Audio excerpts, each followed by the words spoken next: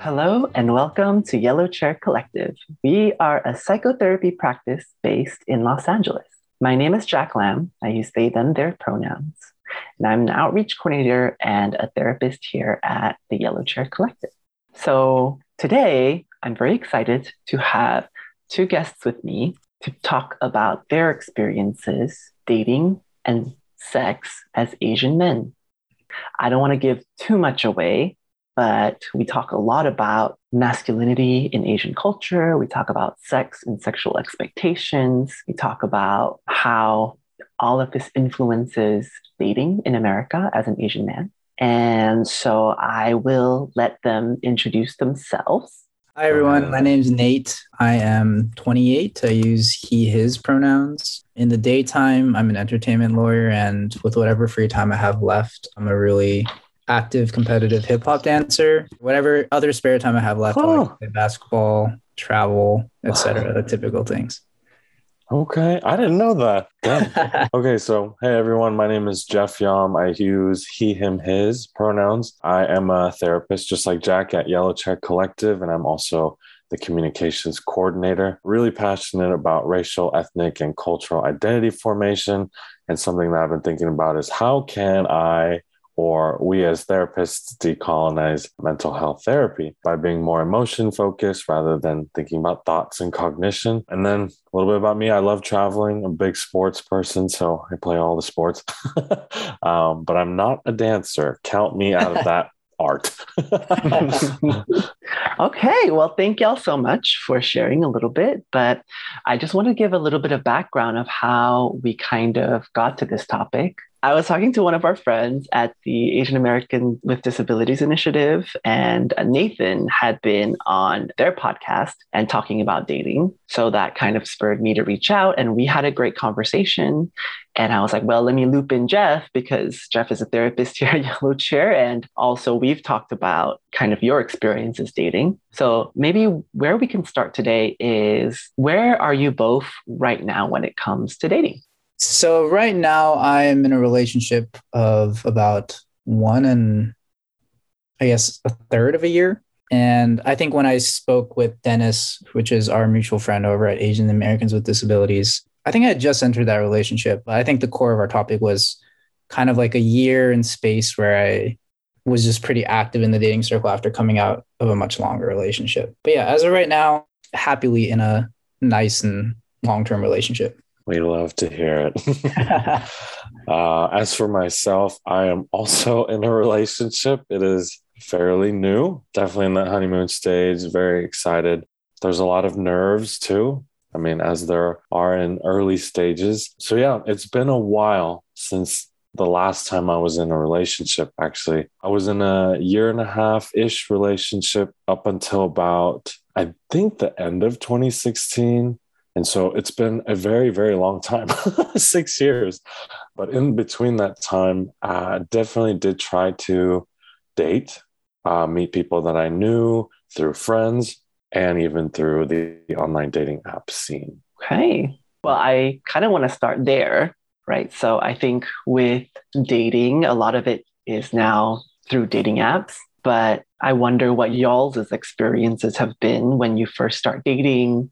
Like, what did it look like? How did you navigate that? Because I think there's a lot of, especially in my practice, I think one of the things that I very much struggle with is evolving of norms when it comes to dating these days. Like whether or not you're supposed to do certain things, right? Because I think there were a lot of rules that came from like rom-coms and like the wisdom of, I don't know, the crowd or like general wisdom that people follow. So how did y'all navigate that?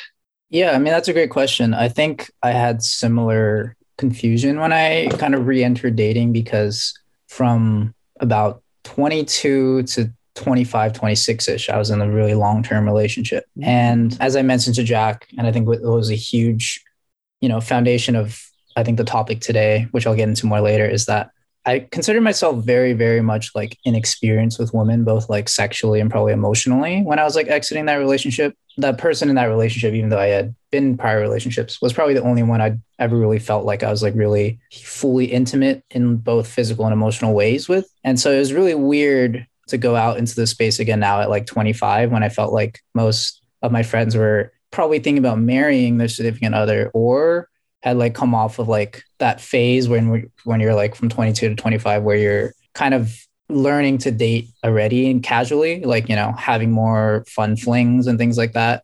So it felt weird because I was kind of neither of those like kind of ballparks. And I felt kind of behind my peers significantly in that like respect. But it was interesting because I think as I like went through that dating space, I felt like it was a lot less stressful than I think like what the memes and like what people like I've, you know, friends have told me. It might have been just my attitude toward it because I had very little expectations. I was just mainly dating for fun more than anything else.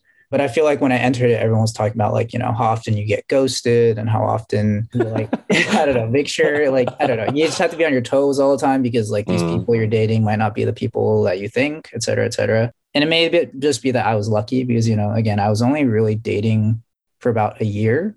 I would say it was very, very active. I was probably going on like 2 or 3 dates a week if I had the time, but a lot of dates. What I just had a lot of time when you're freshly single. That's all you can do. But I think in that time and space, I didn't really feel like I had any horrible dating experiences. I thought everyone I met was really great. I think what surprised me more than anything was kind of how, I don't know how a better way to say it, but it felt like the bar for dating was like very low. It felt like if you were just kind of who you were and you weren't trying to pretend to be anything else, most people were pretty accepting of it. Mm-hmm. And, you know, I think there were plenty of times where either sides would be nervous, and I think it was very normal, but it was never like a thing where it's like you have to be the coolest dude ever to, you know, go on a great date. And I think same thing like for vice versa for like a girl, you don't have to be everything that like society kind of makes you out to be someone that people want to date. So okay, well, one of the questions definitely I have right off the bat after that is like 2 to 3 dates a week.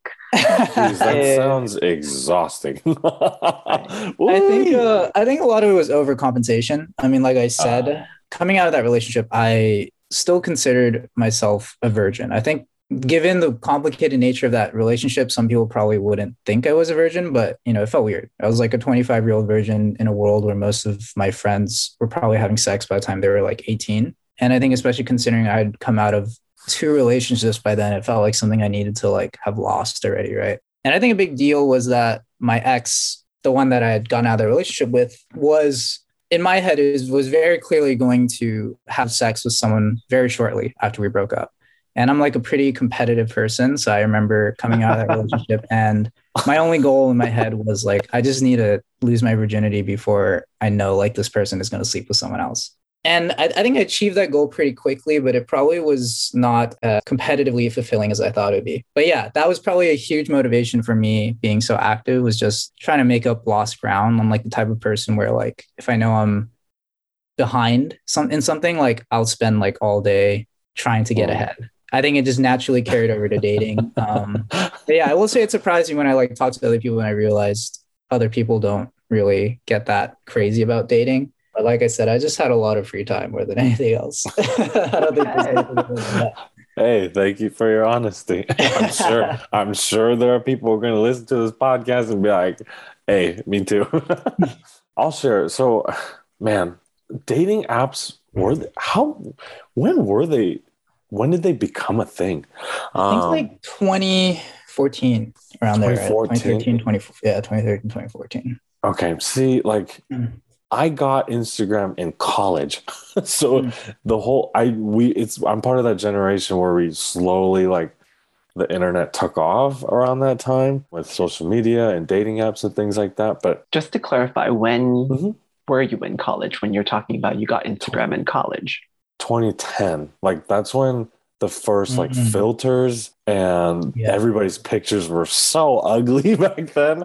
But yeah, I remember getting Instagram. We're like, what the heck is this with the whole blue icon? And anyway, so dating apps weren't a big thing. Like we were still meeting people or through social events. And for me, like I didn't date as much as I really wanted to I didn't date, maybe went on 2 dates in college. Definitely people that I wanted to be with, but never had the courage or the confidence to pull that trigger. And then it wasn't until after college, around when I was 24, that I had met my first girlfriend. And lo and behold, she was also my first kiss at 24. If there are people out there, hey, I see you. All We is love late good. bloomers. It is all good. I remember dating apps being introduced to me after that, and it was so weird. Like Coffee Meets Bagel, Bumble.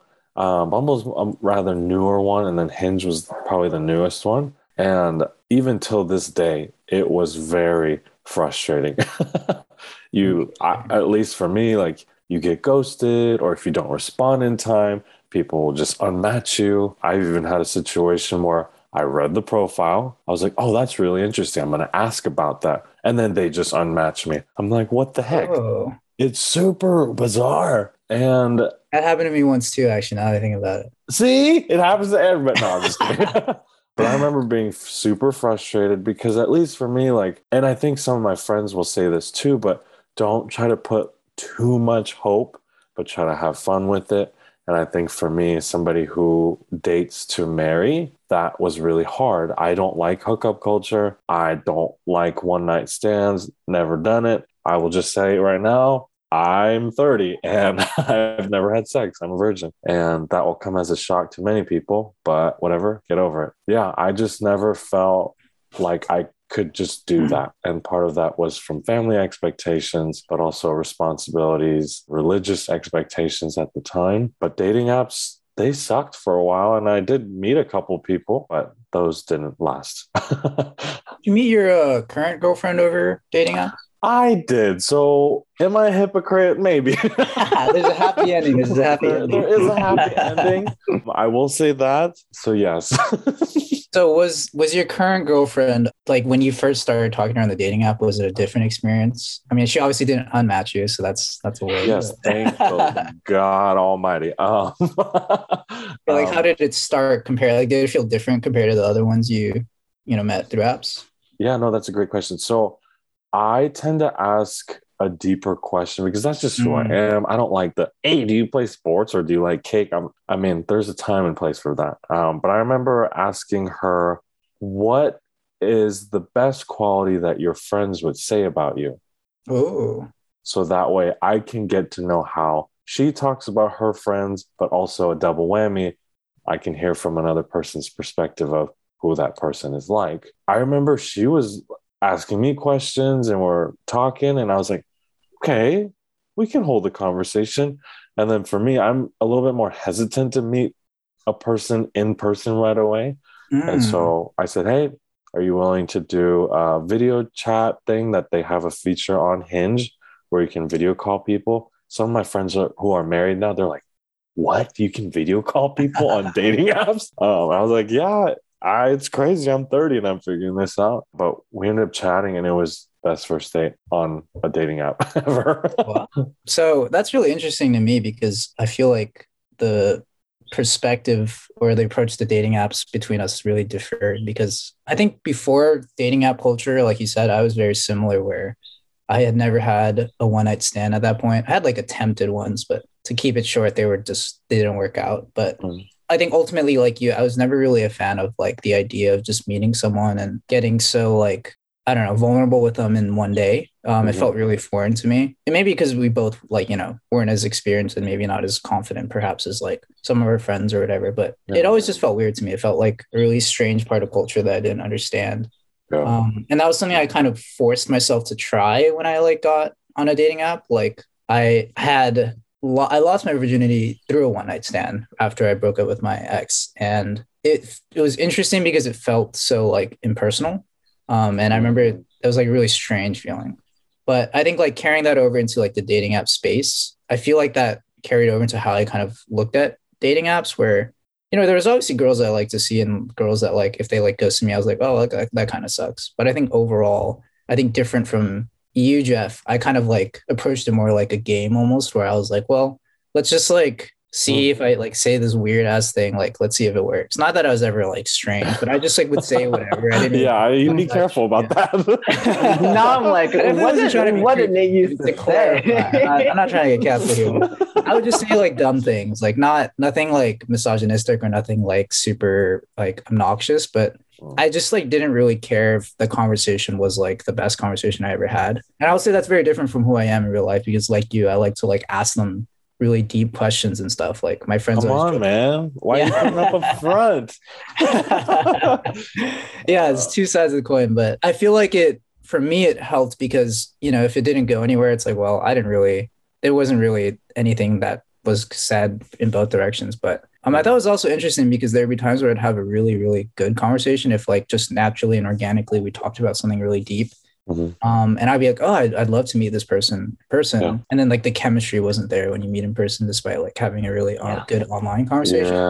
Yeah. Right. And then vice versa, where like I'd be talking to a girl and I'm getting like 1-word answers and I'm like, okay, do you want to just like meet up? And it's a great in-person conversation, but the girl just didn't really have the energy to put in the time to, you know, have an online conversation. So I thought that was really interesting. I kind of started gravitating more toward putting very little effort into the initial conversation. And my only goal is like, I just want to like, I didn't really drink a lot. So I would just like be like, let's get like ice cream or something. And I'd spend like an hour with them. And that was like usually my litmus test of whether I enjoyed hanging out with them or not. So it's cool to see a different perspective. I think, you know, obviously both work, but it's nice to see that there's a gradient of approaches.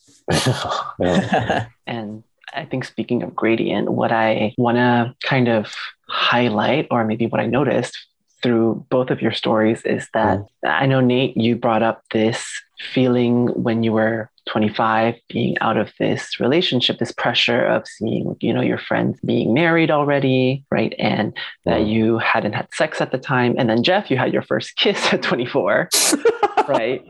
And lovely bloomers here. And you're 30 and you're still a virgin. And as you said, that shocks a lot of people. Still, Jack, still. I'm just joking. What can I say? Part of the problem. This is coming from a whore's perspective. I will own it, and that's okay. My gosh.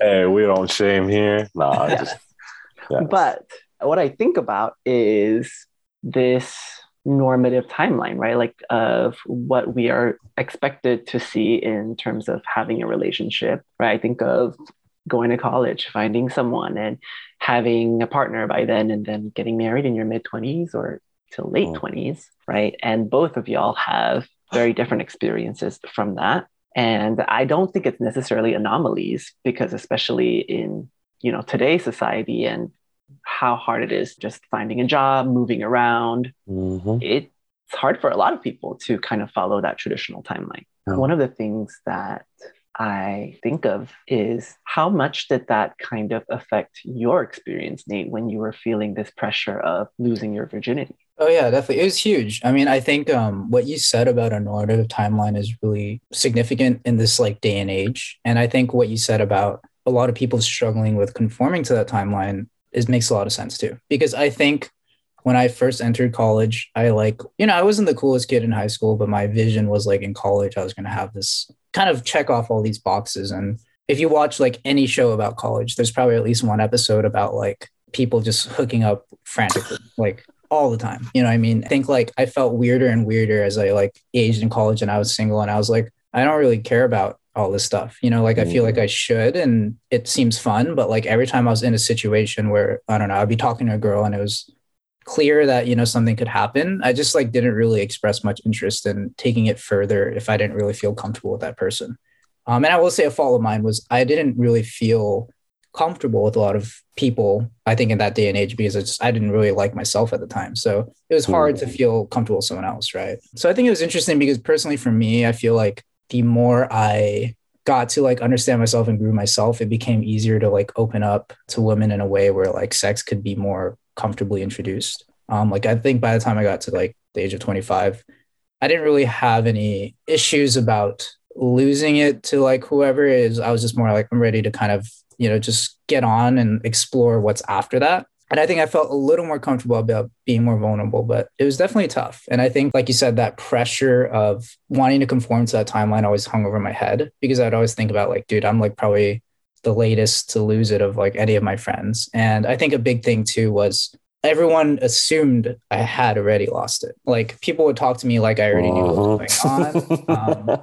Yeah, we're like, when I was with my girlfriend, there's probably no one ever that thought we weren't having sex. And even my girlfriend, or my ex rather, didn't even know that I was a virgin. Like I think the first time we talked about sex, she like asked about, oh, like how did it feel when you did it with like other girls? And then I was like, this is like a weird question to answer honestly when we're like talking so casually, right? So it's like one of those things, and I think me and Jeff talked about this, where it's like hard to talk about your inexperience when everyone assumes you have more experience, because it's always in a lighthearted fashion when you're having these conversations. So it's like a bit weird to be like, oh, actually, I didn't really know what we're talking about here. And it kind of shuts down the whole conversation. Everyone's like, oh my God, really? Like, no way. So it became one of those things, I think, where I was like, I'll lose it and then no one will ever know. And I can just pretend like I've known all along. But I think, like you said, the more I talked to other people, I realized a lot of people went through the same experience. Like a lot of people who I assumed were just living it the most, I would talk to them more, and they told me like they had similar experiences where they like considered sex to be a lot more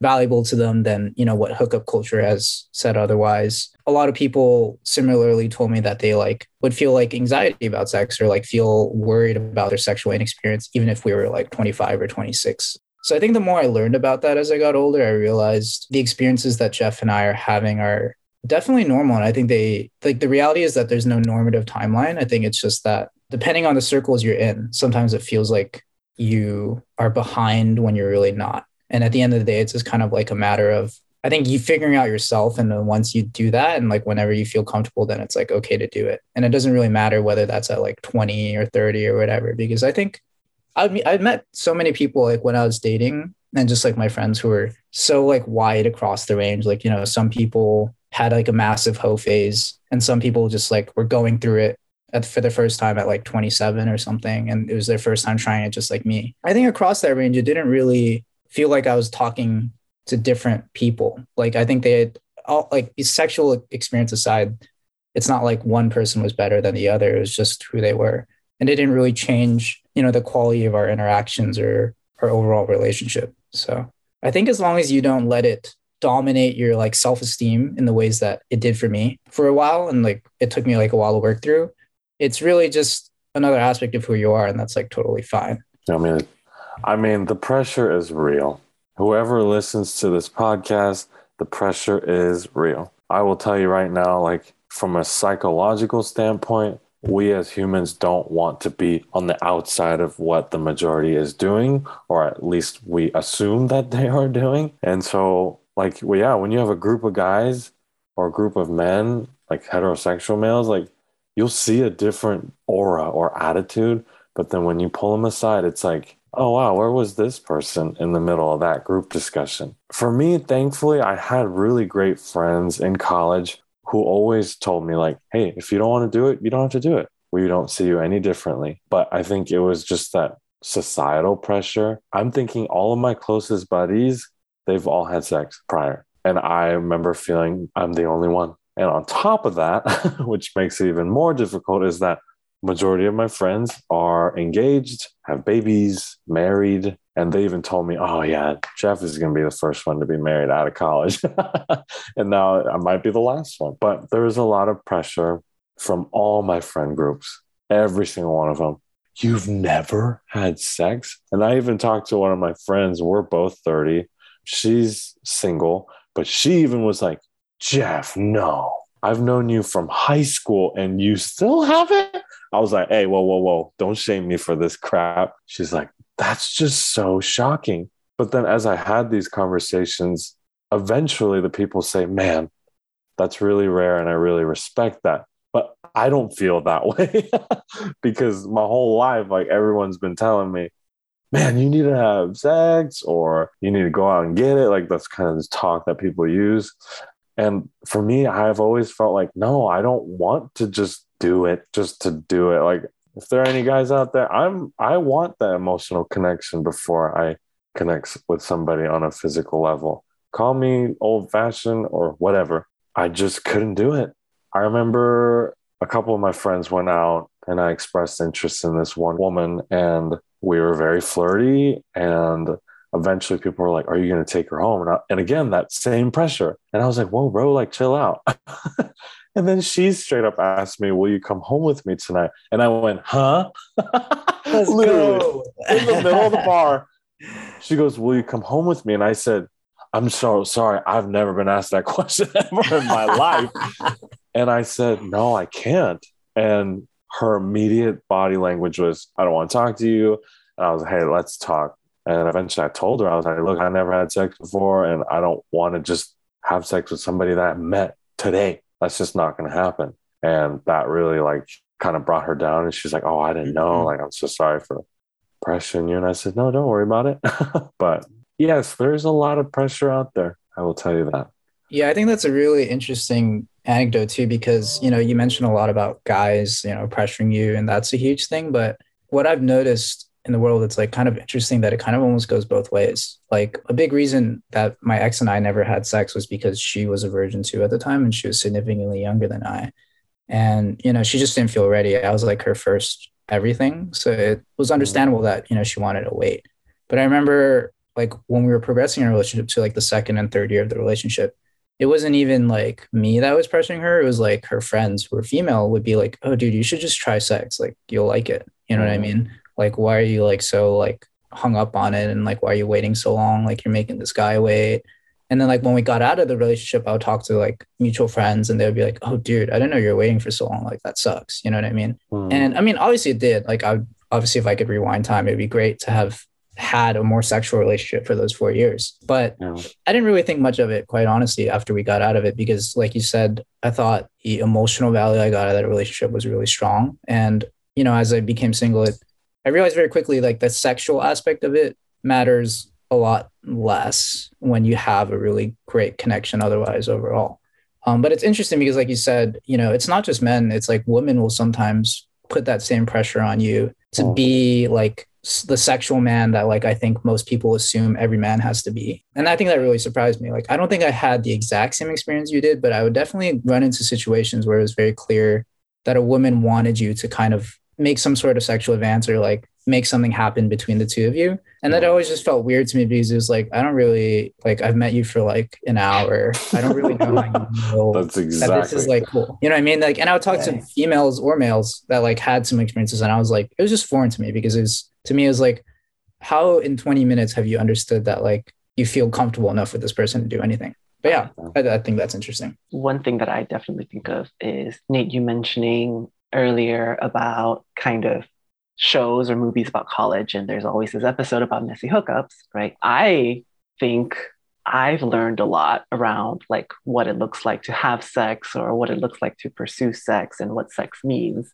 through a lot of media, right? For me, when I think about like how sex is portrayed for men in the media, I think of, as y'all talked about, this peer pressuring of like, oh, dude, like you need to hit it, you need to lose your virginity, you need to, it's not just something that is, as I hear you both talking about it, it's kind of like it's an emotional intimacy kind of act. It's a thing that I want to do with someone who is, I feel close to, I feel good with, versus what I saw on TV and the movies, and I maybe still do, is this like, no, it's an achievement. When you have sex, it means you are on another level or you've accomplished something, you're awarded, right? It's not so much about the relationship anymore. It's more about like your almost like a masculine identity, right? Like of now you're a man or you're manlier because you've had sex, or if you've had even more sex, that's great because you're a stud, right?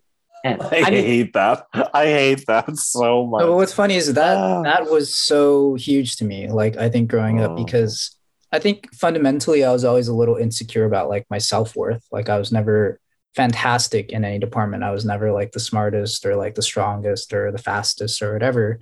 It was like interesting to see like when you look at the world of dating, especially in the time that we were in college, around like 2011 to 2015, that era, there was like a really big movement of dating coaching where like there was like all these men who were just like not the best looking men, but they just knew how to connect with women and they could teach you how to sleep with women just way above your league. And it was like this culture called like, it was called PUA. I think it stood for pickup artist. Yeah. Pickup artist? I Yeah. do remember this. Yeah, There were yeah, like it was like a probably like really huge era. MTV It was a shows really huge and stuff era. like It started that. with this, Yeah. It started with this book, I think by Neil something, and it was I can't remember what it's called. I think it was called The Game.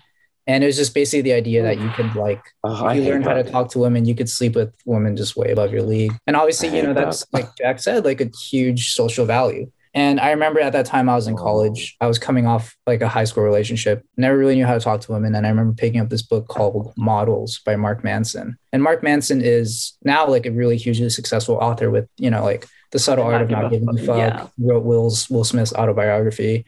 But he started in the pickup artist community. And that entire book was about, you know, learning how to talk to women. But what I liked about that book, and you know, he's done this with the genres he's moved on to since, is that he like kind of deconstructed the pickup artist genre and said, you know, it's not about having the perfect line to say or doing like step A and B. It's about figuring out how to present yourself as a person in a way where you feel comfortable with yourself. And he just broke it down in a way where it's not about a game and just learning how to connect with women genuinely. So I learned a lot from that book. And to tie back to what Jack was saying, it's interesting because during that era, so much of like your value as a guy was like the woman you slept with. Like, I think that was a huge reason why I even thought about sex with so much, was because we'd be hanging out and, you know, one of our friends would be really popular with women and all the women are like paying attention to him because it's like, ooh, like who are you dating now? Like what funny or like crazy sex experiences have you had? And it just denoted a certain level of social value that I didn't feel like I had.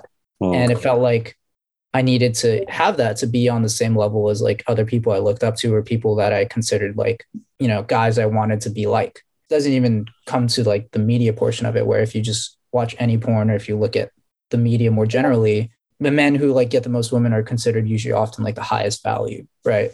So that was something I think that was really hard for me to deconstruct for a long time, because every time I like went out, like I'd go out and be like, okay, today I'm gonna like finally like just try this whole thing that everyone talks about, and I get into a situation where it happens and I'm like kind of good, like I don't really, this just doesn't really feel right, you know what I mean? Right. But it was hard to reconcile that with the fact that like high value men like have a lot of sex. So it'd make me feel like I wasn't at that level of value. And it was like, it made me feel like there was almost something wrong with me where like I had like this mental block that was preventing me from reaching that level of value. Yeah. So I think it's really interesting. I think a lot of men subconsciously think about it and like it sits with them, but it's like hard for them to express because it's such a multitude of things that like compounds into that feeling. And I think for years, I didn't even realize I was doing all that. I was kind of just on autopilot following, you know, like you said, like the media and everything else. I think it's definitely a huge reason for like why men obsess over sex so much is because the media almost kind of forces you to. And like even society will kind of push you to be this kind of man if you want to be high value in this like society. So I think it's a very valid point. I think one of the things that makes me think of, well, first of all, is how much the term high value men is ew. Yeah. Or like alpha males, right? Oh, yes. I don't like that. Yes. But the second thing I think of, now that you were talking about The Game and pickup artists, my immediate thought was, have y'all watched How I Met Your Mother? Yes. Like no, not really. Doesn't Barney have like a playbook or something like that? Yep. Yeah. And that was like I don't know. a huge hit TV show. And he would be, you know, revered as this amazing pickup artist that he had like different women like every episode. Yeah. And that was supposed to be something that denotes his social value, as you said. I think that everyone thought Barney was the coolest. Like he was like everyone's favorite character. No one liked Ted. I don't know. Who's Barney? Ted was annoying. Do you know Neil Patrick Harris? Yeah. Yeah. So he was like playing this like hypersexual like dude who would just like, go out and get a different woman every night. And the main character was Ted, who like was much more about like, I want to find someone I love and stuff. And, you know, he would date, but Barney was like so much more popular amongst like fans than Ted because he just like was always doing something crazy. He was slick. He was cool. He wore business suits. Right. Gotcha. But I think one of the things that it makes me think of when I think about value, right? Especially when it comes to attaching value to gender, right? Being a high value man. I think of what the ideal man is, right? Like what is masculinity and what does it look like in its ideal form? And then I also think of, you know, for me, myself, growing up as a masculine presenting Asian person, like I think my race definitely had a huge impact on how I saw myself. I think there was a lot of, I mean, this is still true, I think, in the gay community, where there's a lot of like what is now coined as like sexual racism of folks saying, right, like, no, I don't find Asian folks attractive, right? No, there's uglier ways to put this, where they would say like, no rice, no spice, no fats, no femmes. And this happens like in the gay community.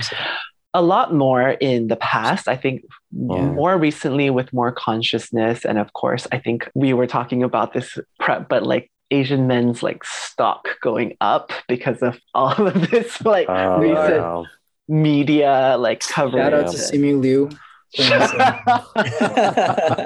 Single-handedly raised yes, doing great work. That is interesting.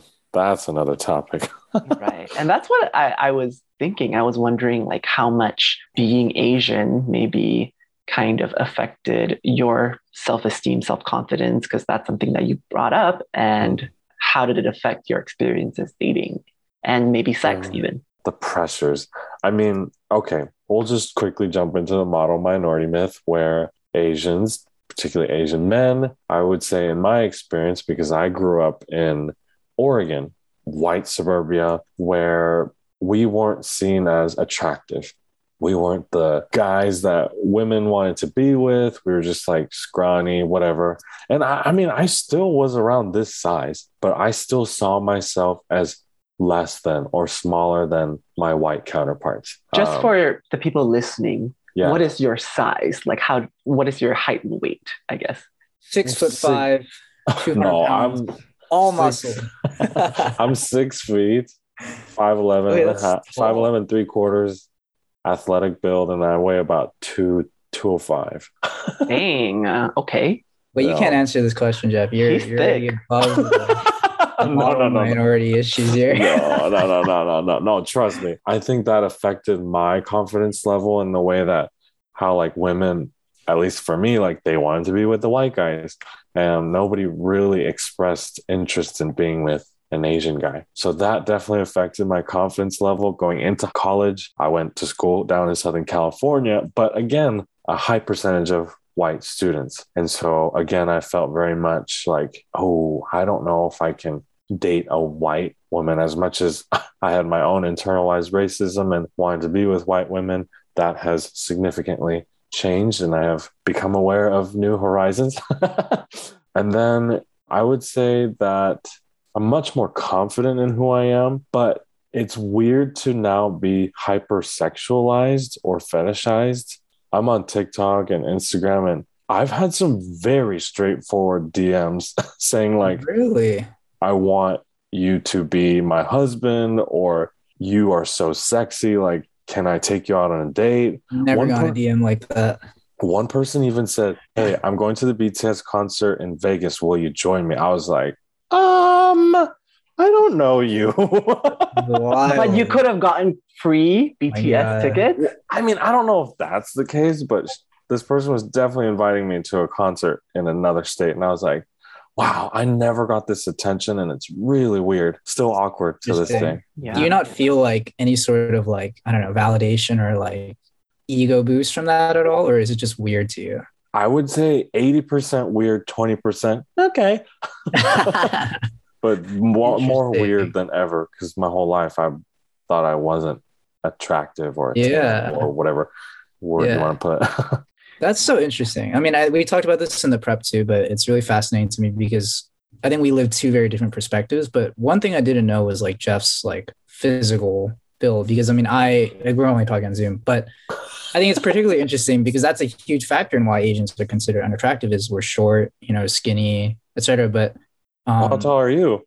Well, so here's the thing. I'm 5'6", and that's like not super, it's not short. It's not like I'm hugely disadvantaged, but it's not like a lot of women historically want someone who's 6 feet tall. So I think that's really interesting because growing up, I never really thought about it much because I was lucky to grow up in a super Asian community, and Asians dated Asians, white people dated white people. It was kind of more segregated than it was like, oh, all the like white guys are taking all the Asian girls. You know what I mean? And so I never really thought of being Asian as a disadvantage, but I remember getting to college and one big thing I noticed was like I would go play basketball and I was like playing in like a forest of trees, right? Like they were just so much taller, right? Like white dudes, black dudes, like it Latino took me a dudes. second, but then when I got it, it was hilarious. Yeah. And like they, they'd be like 6'5" or whatever, and then they might be dating. Like they would like bring their like girlfriends who like also play basketball, and it'd be like this tiny Japanese girl who's like 5 feet tall and things like that. So it's like interesting because I would start noticing like, oh, like I see a lot of Asian girls with really tall guys more than I saw the ethnicity. But it still never really bugged me because I mean I think something that was really helpful was I was in the dance community where I think a lot of dancers typically are like people who were like small, so they didn't really do other sports. So there'd be like a 5'6" like Asian guy, but because he's such an amazing dancer, like all the girls, like no matter what height, are in love. Dancers are hot. Right. Yes.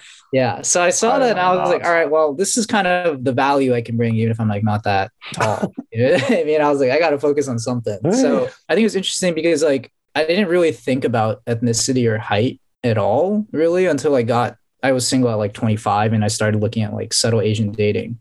And all the comments are like men angry that their height requirement is like 5'10" for like some 5'2" Asian girl being auctioned, Or like I remember going on like a date with a girl and she told me, she was like Taiwanese, I think. And she said when she was in college, she purposely never dated Asian guys and was only attracted to white guys or like non-Asian guys essentially. That's but was like trying to racism. Yeah. It was interesting because, we went on a date and she was telling me now she was like simply dating Asian guys because she realized how like gross like the fetishization of like Asian women is. And like she realized how men were seeing her and she didn't like that.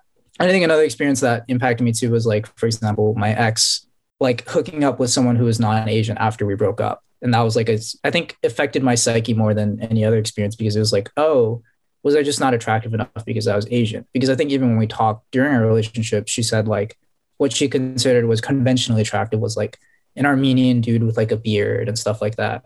And she ended up hooking up with someone who looked like that. So I was like, oh, like, did I just lose out because I was like not fitting this like physically attractive mold? You know what I mean? But I think like, because I was like so immersed in communities where Asians were never really seen as like, oh, you don't belong here. I ultimately felt like I didn't really have trouble dating in any way. Besides noticing that like it was a lot easier to get matches if I just filtered for like Asians. Like I never really went on a date with a non-Asian. So that's probably a big factor. One, I think, fun anecdote is that like I probably had pretty average matches on like a dating app, but I remember going to Singapore for a week because my family's from there. And when I landed from that flight, I probably had more like pending matches in the queue than I ever had in the US. So my friends would always joke, like, if any Asian ever feels like not attractive, they should just go to Asia. And like, I think being American Asian just makes you like go from like, if you're like a 5, you're probably like an 8 there because you just seem so like culturally different, I did not have that experience when I went to Korea. Oh, okay. So Korea is, I think, the exception because I studied abroad in Korea for a month. And I remember like all the girls were like, no, I only date and talk to Koreans. And they were like in love with white guys. And that was like during college. And I think that was the first time I really saw it in the flesh. And like they'd be talking to like someone who was white. And like this white guy like would not be like the smoothest or like the sharpest tool in the box, but he was just white. And that was like enough. So it was interesting because, we'd be having a great conversation and like a white dude comes along and then all of a sudden they just like flip some weird switch. So yeah, I think there is like a lot of those like cultural problems. I think it definitely can shape like what you think about yourself, like in terms of like your masculine value and stuff. But I feel like it's kind of like almost the same thing as dating where it's like the less you think about it and care about it, like the less you attract people where like it matters. You know what I mean? Because I feel like for me personally, I never thought about my height or my like ethnicity when I was dating really. And I was just like, I'm just, if this girl is cool and we get along, like that's all that really matters to me. And I felt like because of that, I never really saw it as a problem. Right. But then I would have friends who would be the same height as me and like complaining that they like weren't tall enough to be attractive and things like that. So I don't know, maybe a lot of it is perspective, but I mean, obviously I'm unfairly biased because I didn't really have experiences growing up where it made me think of myself as like less than. And I will say, even though you maybe grew up in an environment that was majority Asian and you had less of these experiences, there's still a narrative, right? When you went on subtle Asian dating, for example. Yeah, that really surprised me when I got on there.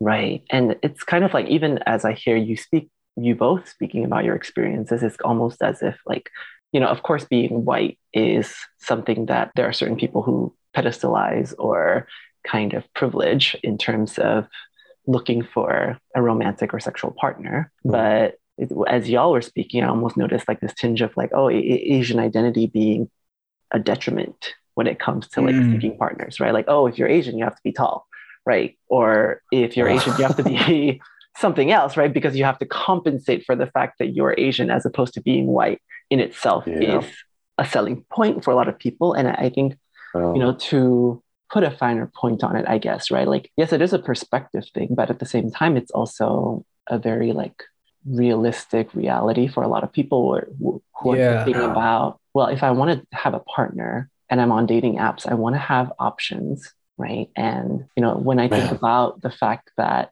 Asian men are seen as less attractive, it really sucks for me, because it makes me feel like I am less than, and I have less value than other people. I really resonate with that. Like, me not feeling enough. And so I compensated through my athleticism. Like, when I finally was able to dunk, I was like, oh my gosh, I'm at the pinnacle. Like, people will like me more.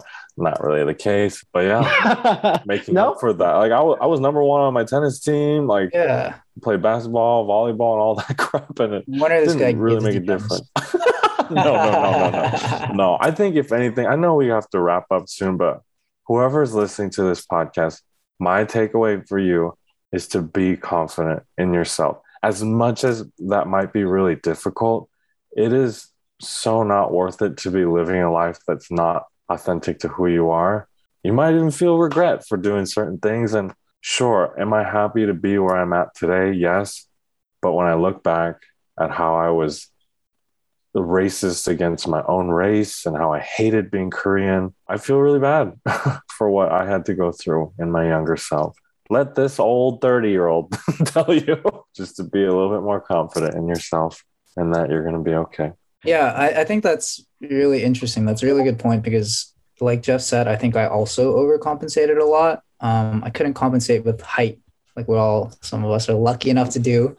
But I was the same way, where like I'd be playing sports and I was short. So I was like, well, I just need to be like way better at this sport than someone else so that I can, validate myself. And now I look back on it, I think ethnicity was probably a factor for sure. And I think that's like a reason why like dance is such a big part of my life, is because that's something that, even if you're 6 foot tall, you can't like really take away from me, because it's like a more skill and technique based thing, and your body isn't really as much of a factor. And I think those things were like a tremendous source of confidence when I entered the dating world, because I knew I had developed like skills that like could not be taken away from me, no matter like how I looked or like what I was born as. It's interesting because I think like you can probably look at it in one form where it's like, well, it's unhealthy to compensate in that fashion. Like, you shouldn't have to compensate in that fashion. But I think, I don't know, for me, I kind of looked at it in this like almost competitive sort of way, where it's like, from what I could see, it seemed like a big reason that like the white men I met, or like other non-Asian men I met, that seemed to be just so much more, to come back to like that toxic term of like high value. Like, I think a big term of that, like a big factor in that wasn't that they were better at me than anything. It's just that they were more confident and they like believed in themselves more. And I remember thinking that, and I was like, like, I just need to have that belief in myself to be able to get what I want, like in this world, whether like professionally or in the dating world or socially or whatever. And I feel like I focused on that a lot rather than thinking about what I didn't have, because what I've noticed about like when talking to men who seem to struggle with dating, a lot of it is them like focusing on like something that they lack and something that like has been given to them that they don't want. Like, why did I have to be born Asian or something like that? And I agree with Jeff that I think a lot of that is like unfortunate. Like, you shouldn't have to deal with a society in which, these things are automatically a negative attribute of yours. But to me, it's like a side of a coin where it's like you can learn to appreciate that aspect of yourself and just appreciate what you yourself can create and develop within yourself, as opposed to focusing on like what was unfairly given to you. Obviously, I think that's harder said than done. I think that's like the personal advice that has always helped me get through like tough situations in dating or anything else, is I just focus on what I can improve within myself rather than focusing on something that someone had done to me. But yeah, I think that would be my key takeaway, is the more you bring out the best in yourself, whether like something you want to develop or something you want to improve in your life, the less all the like outside noise matters, whether it's about like how you should date a certain way or you should look a certain way. I think all that matters a lot less when you're succeeding in your own right. So very well put. I love that because I mean, I am a therapist. So, and I guess how I practice, right, and how that like clicks for me is that, there's always going to be things that are out of your control. And it sucks that, we live in a very racist, unfair, oppressive like society, but that's not something you can control. And what you can control is, what you have to offer, right, and how much you feel confident in the skills that you have. I think that's just such a beautiful story to kind of showcase that. And as you said, that doesn't take away sometimes how hard it can be to do that, to go through that process, to undo this internalized racism, and also to shift your perspective from one of like, what do I lack, to, well, what do I have to offer, and how can I foster connections with where I'm at? But that's why we are a therapy collective. And for anyone who is struggling with like mental health support, please visit yellowchaircollective.com. Shameless plug. Great segue. Thank you. Or you can also follow us on Instagram at yellowchaircollective. And yeah, feel free to contact us if you have more questions, and we really hope that this was, a segment that resonates for listeners. Thank you both for joining us today. Thank you. This was fun. Thank you guys. It was a great conversation. Yeah, thank you. Thank you for listening to today's episode. To learn more and support our work, follow us on our Instagram or Facebook at Yellow Chair Collective.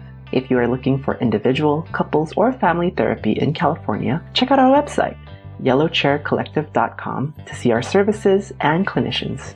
If you're outside of California, we also host a variety of virtual mental health groups that you might be interested in joining. If you really enjoy our podcast, feel free to message us to let us know, or leave us a review on any of the podcast platforms. Thank you again, and have a peaceful week ahead.